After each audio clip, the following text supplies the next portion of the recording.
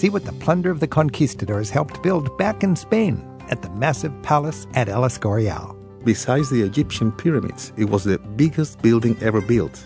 Coming up in the hour ahead, guides from Spain recommend easy side trips from Madrid to sites that are designed to impress. It's gotten easier than ever to get around in Spain. Recent improvements to their rail system have made the trains of Spain some of the fastest in the world. You used to have to hop on a bus and travel 9 or 10 hours on a bus, but nowadays you can just get on the AVE in 2.5 or 3 hours. You're there, and you're in the city centers. And when you head south to Seville, get ready for a soulful time. The locals credit it to a feeling they call duende. When you're walking along the banks of the river and suddenly that breeze makes you feel you're alive. You're there and there's magic in the air. Stay with us for an hour of insider tips for enjoying Spain. Coming up pronto, it's Travel with Rick Steves. Because October 12th has so many different historical connotations in Spain, about 30 years ago, they decided to combine all the different national holidays into one and call it National Day.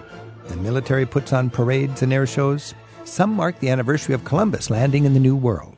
The devout observe a feast day that commemorates an apparition of the Virgin Mary at Zaragoza. And several Latin American countries honor their Hispanic heritage from the Old World also on October 12th and call it Dia de la Raza. Today on Travel with Rick Steves, we're celebrating Spain's National Day with an hour of expert advice from Spanish tour guides. They'll take your calls at 877-333-7425. We'll explore the passionate traditions of southern Spain and Andalucia and get ideas for interesting day trips from Madrid in just a bit. Let's start with a look at how much easier it's become to take in whatever you want to see and do across Spain. While it's a bit smaller than Texas, Spain is one of the largest countries in Europe. Infrastructure investment in recent years has improved its highways and especially its rail lines into some of the best in the world. To help you get around smartly in Spain, we're joined by Madrid-based tour guides Federico Garcia Barroso and Amanda Buttinger. Federico, Amanda, thanks for joining us. Thank you. Thank you. Federico, I remember the old days in Spain when you'd be clip-clopping along on a train in La Mancha. All of a sudden, they'd stop in the middle of nowhere, and the train would pull off, and it would leave me all alone in a single car, all alone there in the middle of Don Quixote country. And I was wondering, what am I going to do? Am I going to just die of thirst here? And then half an hour later, another train would come along and pick up my train and roll on to the next town. Those days are gone. Yeah, but that's a history. Can you remember those kind of days in Spain? Yes, of course. I've been guiding people for many years all over. Not many people will believe nowadays, Rick, that Spain has right now the most modern fleet of high-speed trains in Europe. The train is not actually reaching every corner in Spain. We are working on that. We actually have 2/3 of the territory already covered. But the train is actually the most modern train in Europe right now. Is this the AVE? Is that what that's called? AVE, which is a wonderful word because AVE, those are the initials in the Spanish language, Alta Velocidad Española, which means Spanish high speed. And the same word in Spanish means bird. The trains fly. Is talgo another Spanish word? So exactly. Talgo is close to be high-speed train. Talgo would be actually the best train in Spain without being high speed. Oh, okay. And if I'm not wrong, Spain sold those Talgo trains, modern trains, by the way, to some states in America. Yeah, I've heard people bragging about we're going to get new Spanish trains. And I was in the Czech Republic, I believe it was, and they've got a new Talgo train and so on. So this is quite impressive, and it is a little bit contrary to a lot of people's impressions of Spain because in the old days it really was quite ramshackle. But today it is really a delight to get across Spain on those amazing space-age bullet trains, the AVE. Amanda, when you're traveling in Spain, there are certain challenges. Madrid to Barcelona. Everybody should see Madrid and Barcelona when they go to Spain. What are the options? What's the best way to get from I'd say Madrid the best to Barcelona? way, you used to have to hop on a bus and travel 9 or 10 hours on a bus, but nowadays you can just get on the AVE in 2.5 or 3 hours. You're there. It's easier than going to the airport. You don't have to get there 2 hours ahead of time and check in. You're in the city centers. Last time I was in Spain, I was working with my travel agent. I just thought, heck, I'll fly, and I thought I was doing myself a favor. And then I got to the airport and I realized, by the time I get onto the airplane in Madrid at the airport, I could almost be in Barcelona by the train. Definitely. So you wouldn't, even though the flights are cheap, you would take the AVE train. I would definitely take the AVE. Totally. It's safe, cool, fast and inexpensive. You can get up and walk around and see the countryside. And you're getting a beautiful shot of the countryside. And, if you're tying that in with your trip, you would not want to have a car in Barcelona or Madrid. Oh, no. You'd pick up your car after doing the two great cities that way. Amanda Buttinger and Federico Garcia Borroso specialize in showing American visitors the highlights of Spain from their home bases in Madrid. They're updating us on Spain's modernized transit options. Nancy from Ventura in California joins us on the listener line at 877-333-RIC. Nancy, thanks for calling. Oh, thanks for taking it. This is very exciting for me. We recently were in Italy, and we rode the high-speed train across Italy from Florence to the Cinque. And one of the things that we noticed was there was no way of we were on a very cramped first-class car, and there was no way of getting off the car with people coming in and being very brusque and pushing us back into our seats. We almost didn't make it off the train in order to get out. Wow. And I'm wondering, is there some way are they taking care of that now? This is a problem, Nancy, all over Europe, is when you anticipate your departure, get out of your seat, get right down to the end of the car, and when the door opens, it's expected that anybody getting off squirts out really quickly because there's probably a lot of people just, hell-bent on getting in there and grabbing a seat. So they try to make room for people to get out if they're there ready to squirt out when the door opens. But if you're a little bit behind the beat, once they start coming on, it's going to be like swimming upstream on a very steep river to get out, and that can be kind of scary. That's a really good idea. Okay, on the Spanish trains, I know they do announce the next stop with about 15 minutes ahead of time, so you know to start. So get out of your seat, grab your luggage, get there, and even if you have to stand for 5 minutes at the door, I think that's probably a wise idea. Absolutely, no problem. Thanks a lot. You guys take care. Okay, bye now. And Joan's calling in from Gillette in New Jersey. Joan, thanks for your call. Thank you so much. We're traveling to Spain with our two teens, and I'm a little confused. I've been reading everything I can about train travel in Spain. My question is is it worth it to get a train pass? I mean, we're probably going to take about 4 train rides over the course of our trip.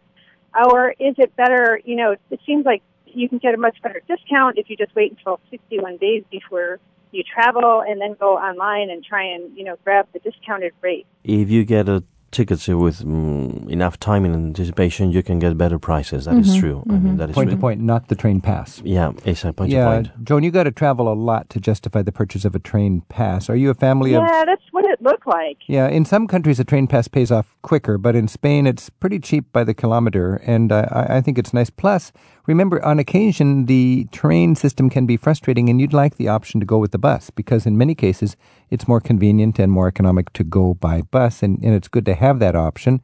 And you're with a family of 3 or 4 people? 4 of us total, yeah. 4 of you. You could fit 4 people in a taxi and even consider going from town to town by taxi sometimes, from hotel to hotel. It seems like a wild splurge, but try that sometime. If you're in a town and you're wondering you want to get to the next town and it's a 45-minute drive and you're waiting 2 hours for the next train and you got to go from your hotel to the station, to the hotel, you could go door to door by taxi with 4 people. I've done it from my hotel in Madrid to my hotel in Toledo.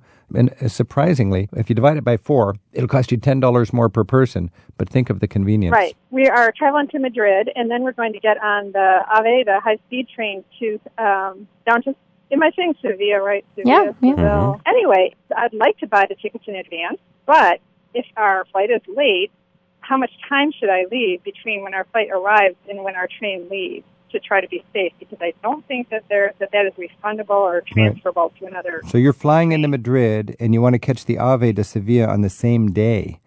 Amanda, what would you advise? What time do you get in the morning or in the afternoon? We get in at about noon, 11:50. About noon. I just say do an evening train. I mean, you could do a 7 o'clock train. Exactly. You might end up killing a few hours just walking around or sitting in the train station, but it'd be better to be safe than sorry. It's a big city, and you may be delayed getting into the town or whatever. If you have a reservation for or you could leave your bag at the station. What's the AVE train station in Madrid? It's Atocha. Atocha is the main one. Well, if you check your bag at the Atocha train station and walk around for a couple of hours, you've got some beautiful things within walking distance there. You've got the Reina Sofia, you've Picasso's got next to you. Prado, you've got all sorts of, you can see Guernica, you can go to the Retiro Park. So I would give yourself a few hours of sightseeing in Madrid, just because the AVE trains, if you do get a discount because you buy it in advance, it's not refundable. That's my greatest fear. So I'm so glad I got to talk to you guys today because it was absolutely perfect timing. Yeah, Federico has another tip for you. Yeah, I just want to say that there are family seats. There was actually, if I'm not wrong, in most of the coaches, rows number 2 and 3 are for families. They have a table and actually 2 people facing the other 2, a family of 4. And those tickets are even less expensive, much more cheaper. I'm so glad you mentioned those. I didn't see those on the Renfe site. They are actually the AVE, specifically the AVE trains. AVE trains. Okay. There you go, Joan. Okay. Good luck on your trip. Thank you very much. Thanks for your call. This is Travel with Rick Steves. We're speaking with Amanda Buttinger and Federico Garcia Barroso. We're talking about getting around in Spain and picking up on this high-speed train business. I remember it was an 8-hour train ride from Madrid to Sevilla. Now it's 3 or 4 hours, and you can stop over in Cordoba along the way. Fantastic. Conveniently, the train from Madrid to Sevilla stops in Cordoba, and you could just check your bag and give yourself 5 hours in Cordoba and carry on and to be in Sevilla in time for dinner. Now, once you get to Sevilla, you're in Andalucia. One of the big charms for me is the route of the Pueblos Blancos. Would this be a case where you'd want to rent a car to have more flexibility? Because this route of the whitewashed hill towns, these are small towns and they don't have train stations, and the bus connections might be a little The bus sparse. connections are sparse, and the schedules might say 12 o'clock and it will leave at 12:45, or it's already left at 11:45. So you never know with the bus schedule. right? Yeah, the bus schedules are pretty tricky. So you might want to consider that rental. Yes. And Federico, when you're in the south of Spain, you can also remember to hop over to Morocco. And it's surprisingly easy from a transportation point of view to getting to Morocco. Yeah, there are many ferries going every hour from Spain to Morocco. Would you go from Tarifa? Is that the best city? Or Tarifa, from Gibraltar? What? Actually, Tarifa. Tarifa has many more departures. Tarifa is the right place. And it's also a relatively cute little town that you could, make a little stop in and enjoy the town. Because Algeciras is the big industrial city where you have the industrial ferries going across. But I think Tarifa is the cute town. And from there, they've got the fast boats, an hour and a half or something like that. And you are in Tangier. It's Morocco. It's a whole different world. We're talking about transportation within Spain. When we think about driving, I literally remember when there were no freeways in Spain, and now they're everywhere, just like there's bullet trains. When we're talking about Spain, we've got the autovia. It's the equivalent of the autobahn, the super freeways, and these are, you pay a toll. What's your advice for using the autovia smartly, Federico? It's, you pay. You just have to pay the toll and rent a car. And you know something, we really have good autovias in Spain, all over Spain. The only thing is that nowadays the train is a priority because it goes faster and easier. I have to say that nowadays, the infrastructure in Spain, the whole network is actually quite good, and the autovias are really, really good in Spain. We don't have any more of those old roads that we had before, and it's actually quite convenient for independent travelers, to take any of those autovias, taking you everywhere. It's clearly signed. Exactly. So if you like to drive, you got beautiful freeways, you do pay tolls, but that's kind of a blessing. It's safer to be on the freeways. It's less, you'll get from A to B really quickly. You'll save a lot of money in gas mileage just because you can go so efficiently on those freeways. I think it makes up for the tolls you'll have to pay. Spain is huge. Spain is varied. Spain has so much to offer, and when you understand its public transportation, and if you know how to drive smartly, there's plenty of ways to get around conveniently and efficiently as well. Amanda Buttinger and Federico Garcia Barroso, gracias. Gracias. Thank you. More of your calls to 877-333-RICK are just ahead as we're joined by more guides from Spain to look at interesting day trips you can take from Madrid and the flamboyant traditions of Andalucia in the south of Spain. Now that we've established how Spain's convenient transportation options make it easier than ever to reach beyond the primary cities, you can use Madrid as a centrally located home base to explore some great sites within a few hours of the capital. Let's check in now with tour guides Jorge Ramon and Francisco Glaria. Jorge grew up in Malaga and now lives in Madrid. Francisco comes from Pamplona. They both proudly show visitors around their country, and they bring us tips now for memorable side trips from Madrid. Thanks for joining us, Jorge and Francisco. Very welcome. Welcome. So we go to Madrid. Of course, you got to see Madrid. It's the modern capital of Spain. But you also want to use that as a springboard to get out and see some sites nearby. Jorge, you live in Madrid. If you had a visitor who had a week to be headquartered in Madrid but wanted to be sure to get out and see the most interesting things outside of the big city in Castile, what are the top 4 or 5 sites they would want to see? For sure, Toledo. El Escorial is one other one. Salamanca. Yep. Segovia. Yeah. And if you are Catholic, you should miss Avila.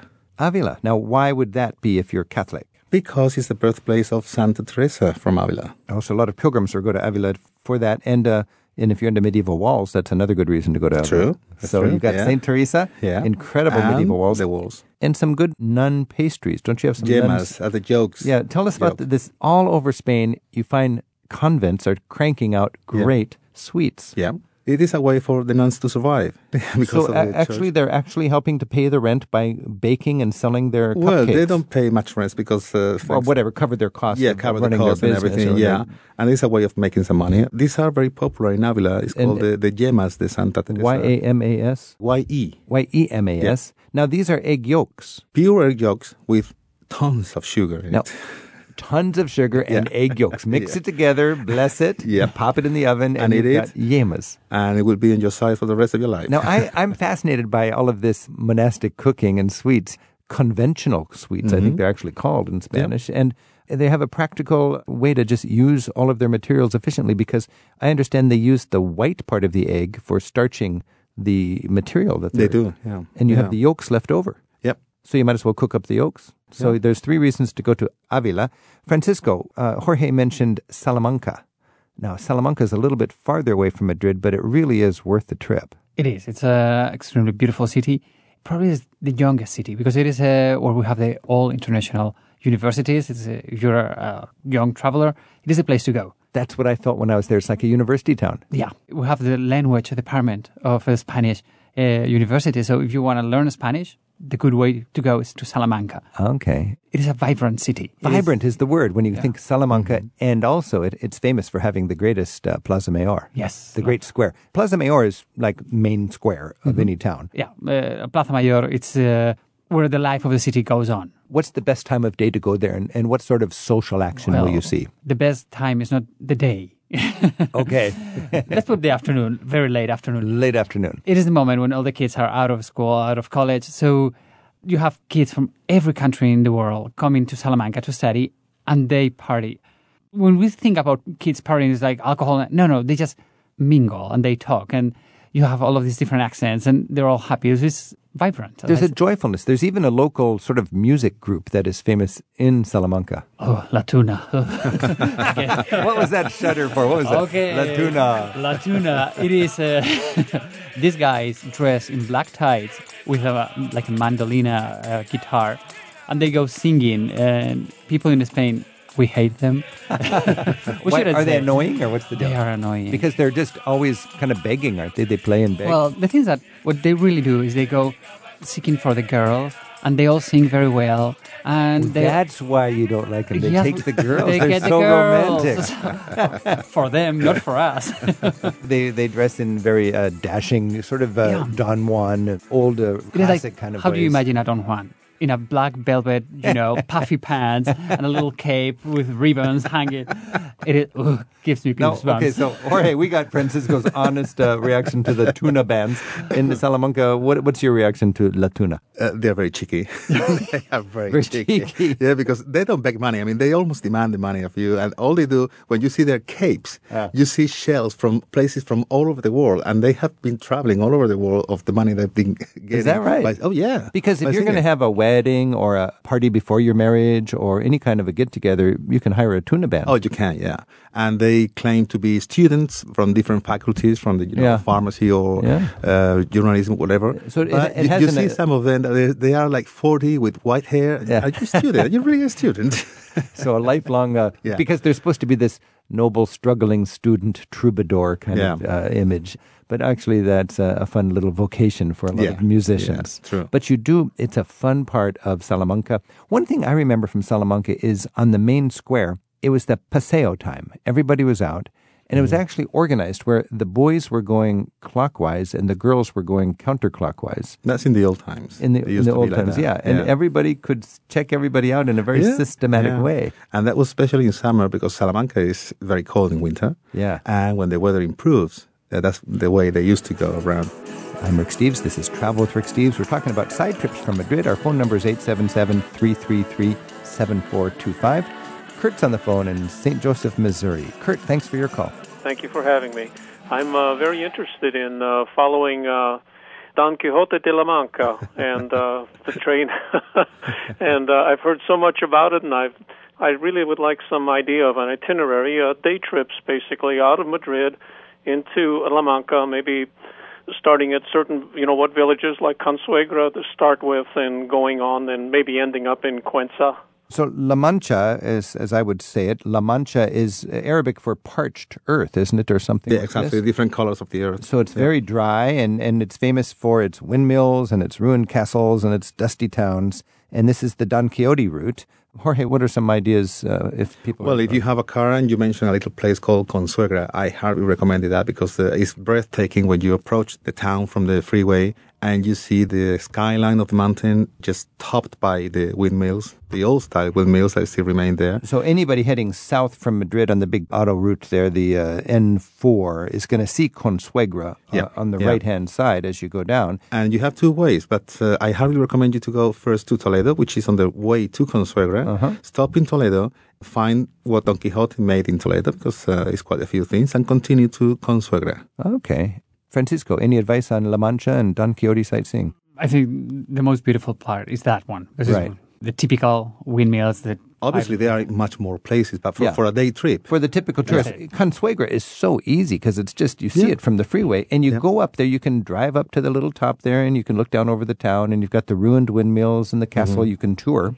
True, yeah. How does that sound there, Kurt? It sounds wonderful. Does the trail go east from there toward Cuenca? Is there more to see, more windmills and so on, further on up on like N420 or anything like that? No, not in Cuenca. I mean, if you want to see the windmills, just go to the area Consuegra or keep going south. I think it's very evocative from a history point of view, but physically, from a sightseeing point of view, I don't think there's a lot there beyond Consuegra. Hidden places, you have to know where to go. Boy, well, thank you very much. That certainly gets me in the right direction. Wait a minute. Jorge knows a hidden place. What would a hidden place be, Jorge? Well, you have Puerto Lápice over there, a little bit further down, which is supposed to be the posada where Don Quixote stopped quite a few times on his ways up and down the La Mancha. And actually, there is a monument over there to Don Quixote and Sancho Panza as well. And it's a very pintoresque town. It's called Puerto Lápice. Puerto Lápice. Is if you go down Madrid, the A4, I think it's in the kilometer number 125. 125 kilometers south of Madrid. So about 70 kilometers south of Madrid. Good luck, Kurt. Thank you very much. Thanks for your call. Our phone number is 877-333-7425. And Carla's on the phone in Kihei in Hawaii. Aloha, Carla. Aloha. You've already recommended visiting Avila, so my question's more about getting there. We're going to be staying in both Madrid and Segovia, so should we visit Avila on a day trip from Madrid or Segovia, which has the easiest travel connections? Use the bus. Either from Segovia or Madrid. Or Madrid, You know, that's a very interesting point because Americans tend to go on the train, and there are some good fast trains, but we underestimate the efficiency of the bus system in Spain. There's a very, very efficient regular service. The buses will go many, many departures. They're very inexpensive, and I think they're scenic because you go through the towns. Yeah, when you go in a bus, you get a view from a higher place. It's slow. You go through beautiful places. Very good for the scenery. And they're very comfortable. They're very practical. Would you, if you were, let's say you're in Madrid or Segovia, you could just go to the bus station and find out when's the next bus. There'll be one in an hour, and you hop on. Maybe the next 30 minutes you have one. Yeah, so, and you can just buy the ticket there. You don't need to make a reservation or worry about that. I mean, you can make a reservation if you want to, but if you can buy a ticket up there. You know, a lot of tourists, we don't speak the language, and we're not inclined to do things on the internet very well, so we can just go to the bus station and fake it. For sure. All over Spain, I think. Yeah. In all the cities, you have good bus stations. Carla, does that give you some ideas? It does. Thank you. Yeah. Mahalo. Okay, thank you. Bye-bye. We're bypassing Madrid right now on Travel with Rick Steves to investigate some of your options for interesting side trips from the capital of Spain. Our guides, Francisco Glaria and Jorge Ramon, are taking your calls at 877-333-7425. If you'd like more information about planning a trip to Madrid, you can search our earlier interviews about Spain in the show archives on our website. Start with program number 315A. It's from June of 2015. Carlos is on the phone from Dallas with a suggestion for something we should all try to see next time we're in Spain. Carlos, hello. Yes, hi Rick, how you doing? Doing good. This trip is a little bit further than the others mentioned before, but it's such a wonderful trip. It's going to see the prehistoric art in Cantabria. It is incredible to be able to go to those caves and see face to face with this magnificent art. And I also think it's one of the few caves that you still can go to see prehistorical paintings. That's right, because a lot of the precious prehistorical art that's 20 or 30,000 years old has been open to the public for a little while, and then all of the humidity and the excitement and the flash attachments of the tourist sort of deteriorates the art more in 1 decade than it had been in 20,000 years before that. Consequently, at Altamira and at Lascaux, you have copy caves where you can't go to see the real thing unless you're a special scholar. But the tourist groups can go to see the perfect copy cave. But now Carlos is talking about Cantabria. Monte Castillo, is that what you're talking about? Yes, exactly. Yes, they have, I think, 3 or 4 caves. I went to see all of them. It's probably the best experience I ever have on any trip. It's amazing to see that art. How do we get right there? Jorge, from Madrid, how do you get to Cantabria? Where is that? Well, that's not a day trip. It's more than a day trip. Yeah, where are we talking in Spain here? It's in the north. In the north? In the north, yeah. Okay, so this is in the area... when you look at the map, it's just above Madrid by the... but it's way up by the north coast. By the north coast, yeah. Okay, Cantabria, yeah. That's near Altamira. So Altamira would be the most famous one, but Carlos is talking about one that's not as famous as Altamira. It's actually the prehistoric art at Monte Castillo, Castillo, in Cantabria. Mm-hmm. Yes, it is. And thank you, Rick. Thank you for the tip there, Carlos. Happy travels. Bye-bye. Bye now. We're talking about side trips from Madrid, and maybe with Carlos you need a private jet or something for maybe. Spain's a big place, and that's way up in the north. But really, that's an area that a lot of people don't get to very much. A lot of the pilgrims come by on their way to Santiago, but they don't stop to see some of the prehistoric art. So we're talking about side tripping from Madrid. We've talked about, Toledo is the most important city. That would be the historic and artistic and spiritual capital of Spain. Yep. We got Avia with the wall and the St. Teresa. We got Salamanca. Also, you've got El Escorial, and you've got the Valley of the Fallen. Mm-hmm. In the short time we have left, Francisco, if you're thinking about El Escorial, what are we talking about there? We have an extremely beautiful monument, 16th century. When we think about the Reconquest, we have the Catholic kings, and we need to have a symbol to show off, that we are what we are, the Catholic kings, and this Catholic kingdom, and that is El Escorial. El Escorial is this sort of overbearing, big, mean-looking building that really shows the power of the church. Exactly. And this is El Escorial. El Escorial. It's a monastery, but it's also a palace. It's a palace from an austere king. Mm-hmm.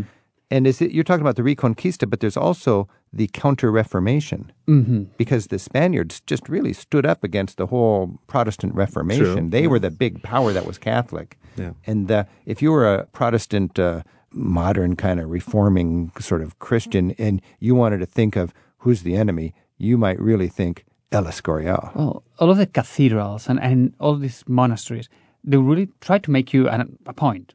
This is it. This is the only way. Yes. But Rick, keep in mind one thing. Escorial, when it was built, and we're talking in the 16th century, besides the Egyptian pyramids, it was the biggest building ever built up until those days. Is that right? El Escorial. The way I understand it, there's not much else built in Spain during that generation. So much of the energy went into building this El Escorial. Yeah. And it was built because of the winning of a war against the French troops. Is that right? The San Quentin War, yeah. Oh, okay. It's built in the shape of a grill, isn't it? It is. And it's dedicated to St. Lawrence, who was burnt in a grill. So St. Lawrence was grilled. He was a martyr, and he was actually grilled, and that was the symbol of his martyrdom. So this biggest building in Europe at that time was in the world. In the world. Besides the pyramids. Oh, wow. Was built in the shape of St. Lawrence's grill. Yeah. That's powerful stuff. Yeah. And then speaking of powerful stuff, we've also got the Valley of the Fallen. True. Now, that's a different power. That's a whole different time. Different power. But Spain had this horrible civil war in the 1930s. How many people died in the Civil War? It was estimated about under 2 million people. About 2 million people. Yeah, but certainly there's no official number. And you talked about the biggest building in the world. I think by some measures the biggest church could be this incredible underground memorial that was built. Well, there's a little anecdote about that because, in the Catholic world there is a non-written law that no church in the world should be bigger than St. Peter's in the Vatican. Yeah. Franco's idea of that grandiosity he thought he had, he digged the church inside of the rock and it was a third larger than the Vatican. A third larger, and you step inside today and but you know what happened? happened? The Vatican said to him, hey, you know what you have to do. So officially, the church is like 300 meters from the entrance of the tunnel from inside. So there is a fence over there, and officially the church is from there. So a technicality, they could get away with that then. Yeah. And so that's underground, but it's capped by an incredible granite cross. Oh, yeah. It's on top of the cave. 130 meters. So that's 400 feet tall, a granite cross that you can see from miles and miles away. Oh, yeah. And the 4 evangelists in the corner of the base. And then right at the front of the church, right where the high altar would be, is the wonderful Christian martyr, Francisco Franco. And the founder I'm kidding. And the founder of the Phalangists, and the founder of the fascists in Spain. So the fascist dictator treated like a Christian martyr almost in here. And of course, it's technically a monument to all the people who died in the Civil War, but they're buried on the side. And good old Franco is right there. Oh. Is it a powerful sight for Spaniards to go there? What do you think when you go to Franco's tomb? Well, the thing is that we all have... I'm 41. I was born when Franco was alive. He died when I was 3 years old. So I don't know anything about Franco. What I know are the stories that my grandparents told me, and both of them fought in the Spanish Civil War. One with Franco, and the other one, my mom's, against Franco. By the way, they hated each other, of course. And... depend who you go with, which grandpa. If you go with my dad's grandpa, it's perfect.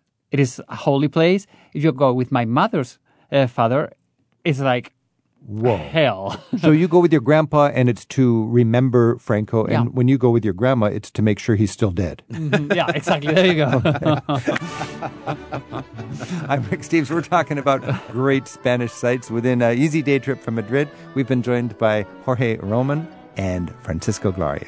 Thank you guys very much, and I hope to see you in Madrid. Thank you. Thank you.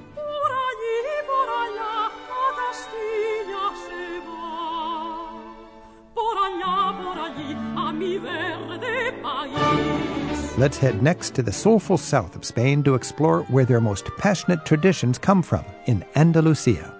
Olé! It's Travel with Rick Steves. All right, name some images that set Spain apart from other countries. If you picture flamenco dancers, women wearing lace mantillas, and the pageantry of the bullfight, then I'll bet you'd enjoy seeing where they all began and still thrive. That's in the far south of Spain. We're joined now by tour guide Concepcion Delgado from Seville. She'll escort us into the stylish traditions of the region of Andalucia. Concepcion, buenos dias. Thank you. Thanks for inviting me. How is Andalucia different than the rest of Spain? Well, according to what everyone says, we are like friendlier, more open. They say we are lazier, but that's what they say. I don't think that's the truth. But that's the cliche, no? That Andalusians are always having party, having fun and all that. But probably because our weather invites us to be more social. It's sunny and lovely outside, so you feel like going out with friends and have a beer here and there. I feel that when I'm in Sevilla. I mean, everybody is out. It's like every day is a festival. It's too hot to stay at home. Let's go out and walk around. Mm-hmm. You know, I was in Barcelona during Easter time, and there was a big parade and a wonderful float and all of this beautiful Holy Week ritual. And the people in Barcelona said, oh, that's an Andalucian float. We don't celebrate with that much enthusiasm. Mm-hmm. And I didn't realize that. But all over Spain, Andalucia is where the most ritual and the most festivals would be. Is that your understanding? See, I think so. And besides, when one thinks of Spain, the truth is that what you think of is what was born in Andalusia, no? Like the flamenco or like the habitude of being outside and the idea of bullfighting, no? Which is stronger in the south. So what you associate with Spain is mainly coming from the south. Exactly where is Andalusia in Spain? We call Spain the skin of the bull, no? Something like that. And we are the very south. The three big cities from a tourist point of view might be Granada, Cordoba and Sevilla. Being Sevilla the capital of Andalusia.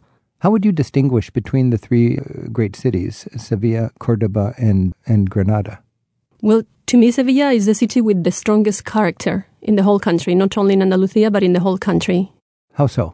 You come to Sevilla and... There's a soul. See, there is something. There's a word in Spanish for that. What is duende? The duende, sí. No, I think you can feel it. And so what does duende mean as a person from Sevilla? Duende is like magic, no? It's like there's magic here. There's something happening that can just feel it. Where would I find it? Would I find it in a procession, in a flamenco bar? It's tied to the flamenco mainly. Del Duende is more tied to the flamenco, but to me there's Duende in a summer night when you're walking along the banks of the river and suddenly that breeze makes you feel you're alive. You're there and there's magic in the air, no? It's like there's the Duende. There's something that captured your soul suddenly. If you could live anywhere in Spain, where would you live? Sevilla?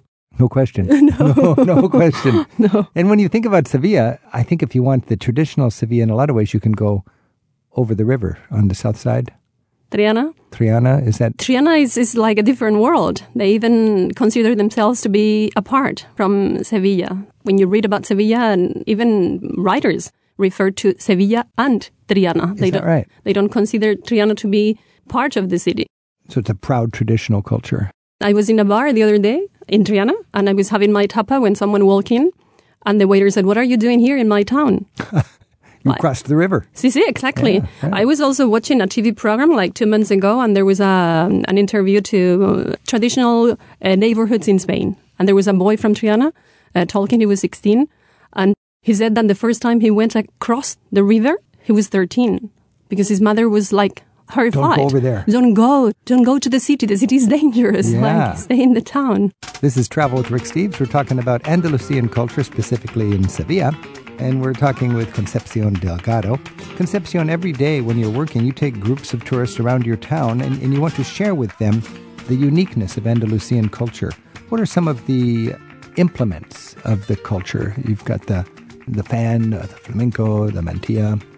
See, we have a lot of, let's call them accessories, because when people see them in shops, they think they're like souvenirs that we only sell for visitors, when actually what a visitor will do with a mantilla, no?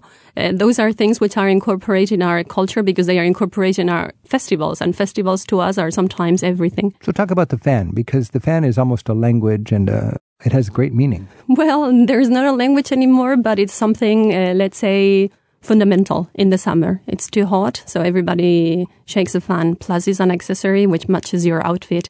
So we use it very often, every day. It's something that you have in your purse every day.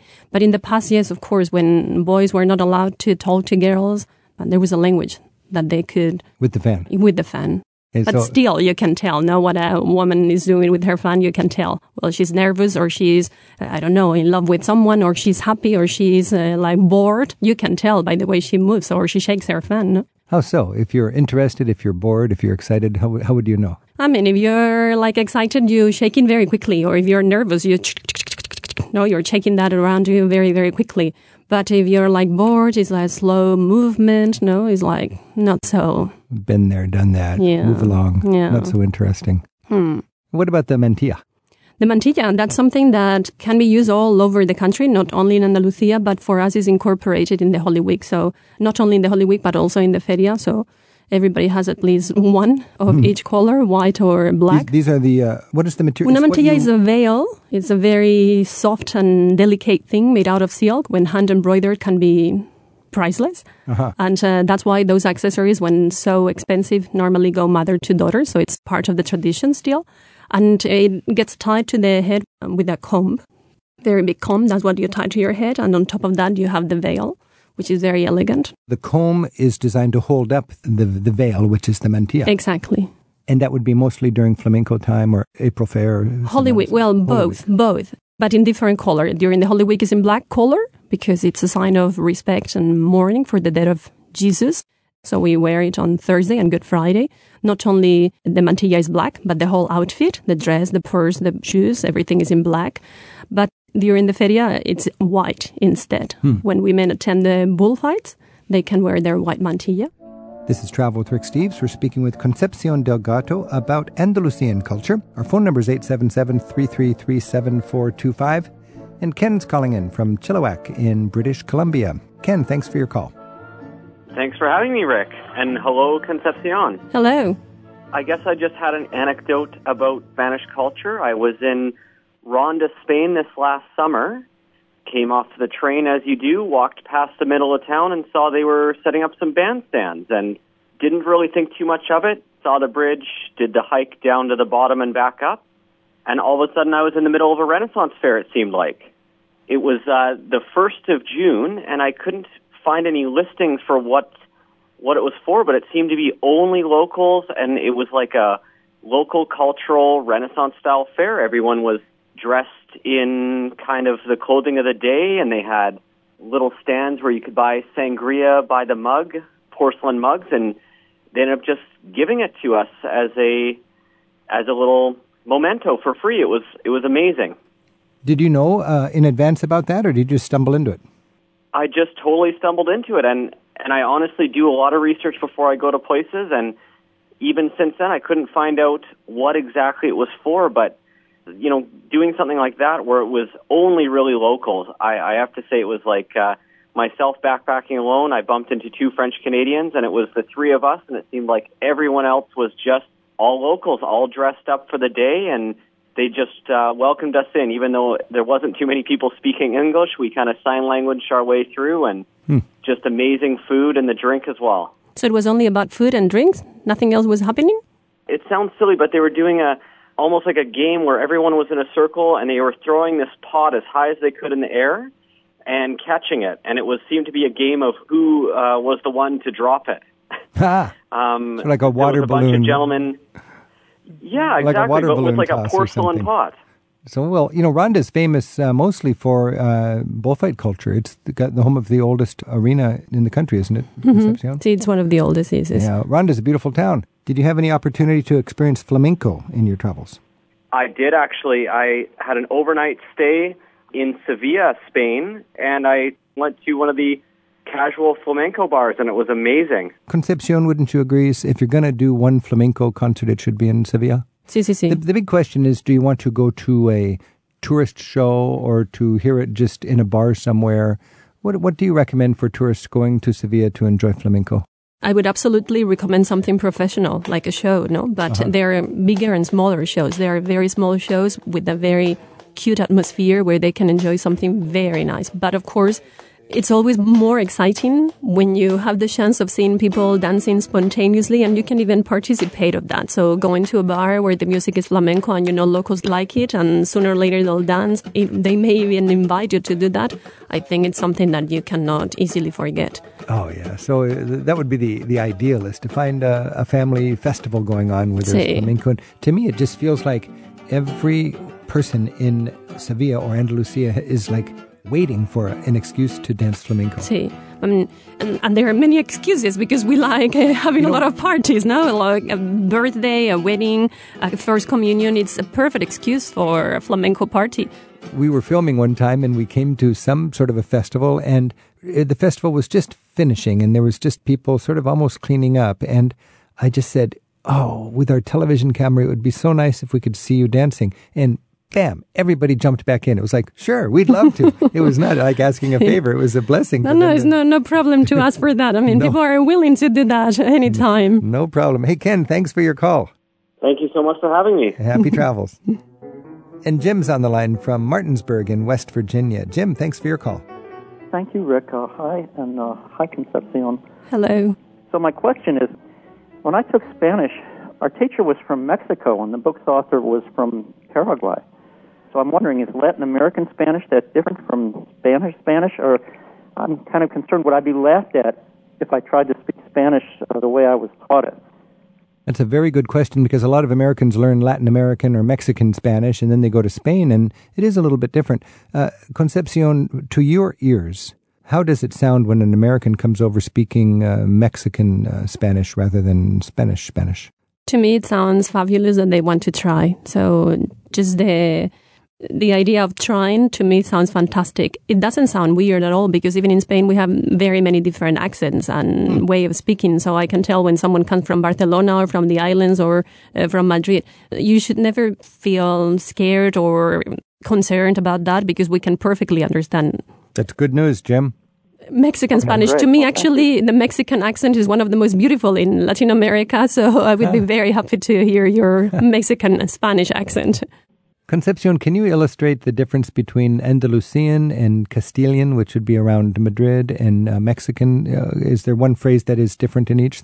Just the sound of the the accent? Well, the sound is very different, but we don't speak Andalusian. We speak Castellano. Oh, you do? Okay. Because we don't have a language nor even a dialect. The Andalusian is it only gives us a license to do specific things that they don't do in the rest of Spain, but such as we drop the final consonants, for example, because we speak faster and we have too many things in mind all the time. So to go faster, I do never ever pronounce a final consonant.